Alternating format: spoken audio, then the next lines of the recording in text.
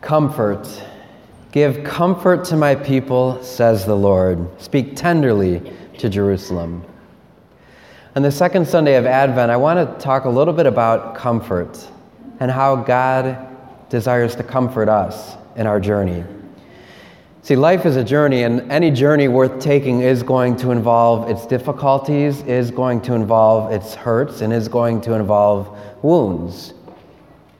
But the Lord desires to comfort us. So how does he do that? Well, we hear in this first reading that like a shepherd, he feeds his flock.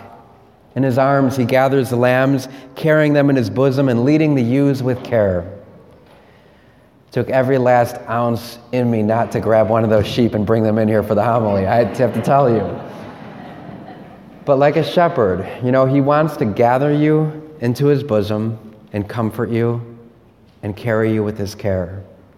So the first way that God comforts us is by taking us out of a difficult situation and bringing us to himself.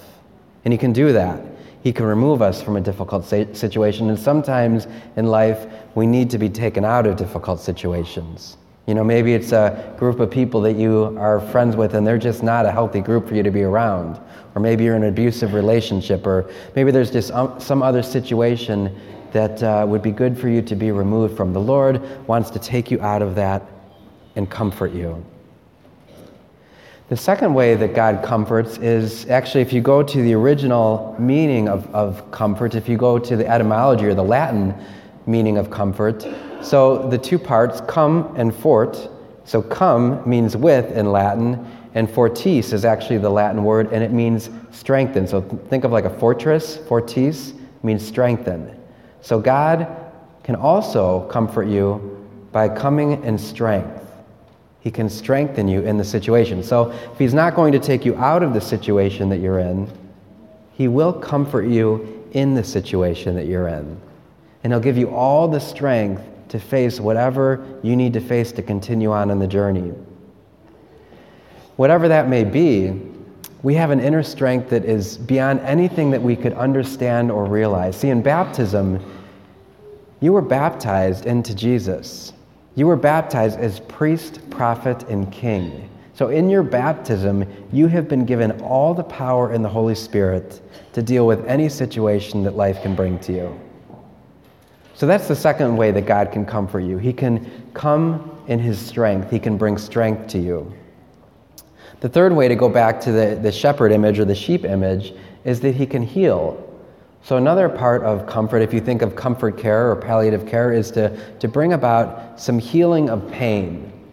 So oftentimes when sheep were injured or wounded, the shepherd will go up to them and actually bind their legs together and then put them over his head and carry them for a while on the journey until they heal. The journey doesn't stop, they continue journeying, but the shepherd actually carries them and heals them. So that's the third way that God can comfort us, is by healing us, by binding up whatever has been broken so that we can get back into life as we normally should. Ultimately, the deepest hurt, beyond anything emotionally, physically, or spiritually, is sin. Sin is the deepest wound that we have and the deepest place of our hearts and our lives that needs healed. And so maybe during this season of Advent, there's some sin in your life that needs to be healed and to be restored and to be reconciled. Advent's a wonderful season for reconciliation. It is a penitential season. That's why we wear the violet vestments. So it's a time for us to reconcile, to be healed by the Lord.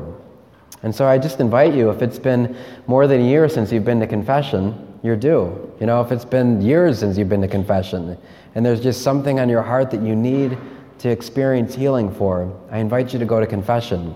Here at St. Gabriel's, we have our communal penance tomorrow at 7 p.m. So we'll have about 10 or 12 priests, and you have all these priests to have the opportunity to go to and to experience in a very real way God's healing.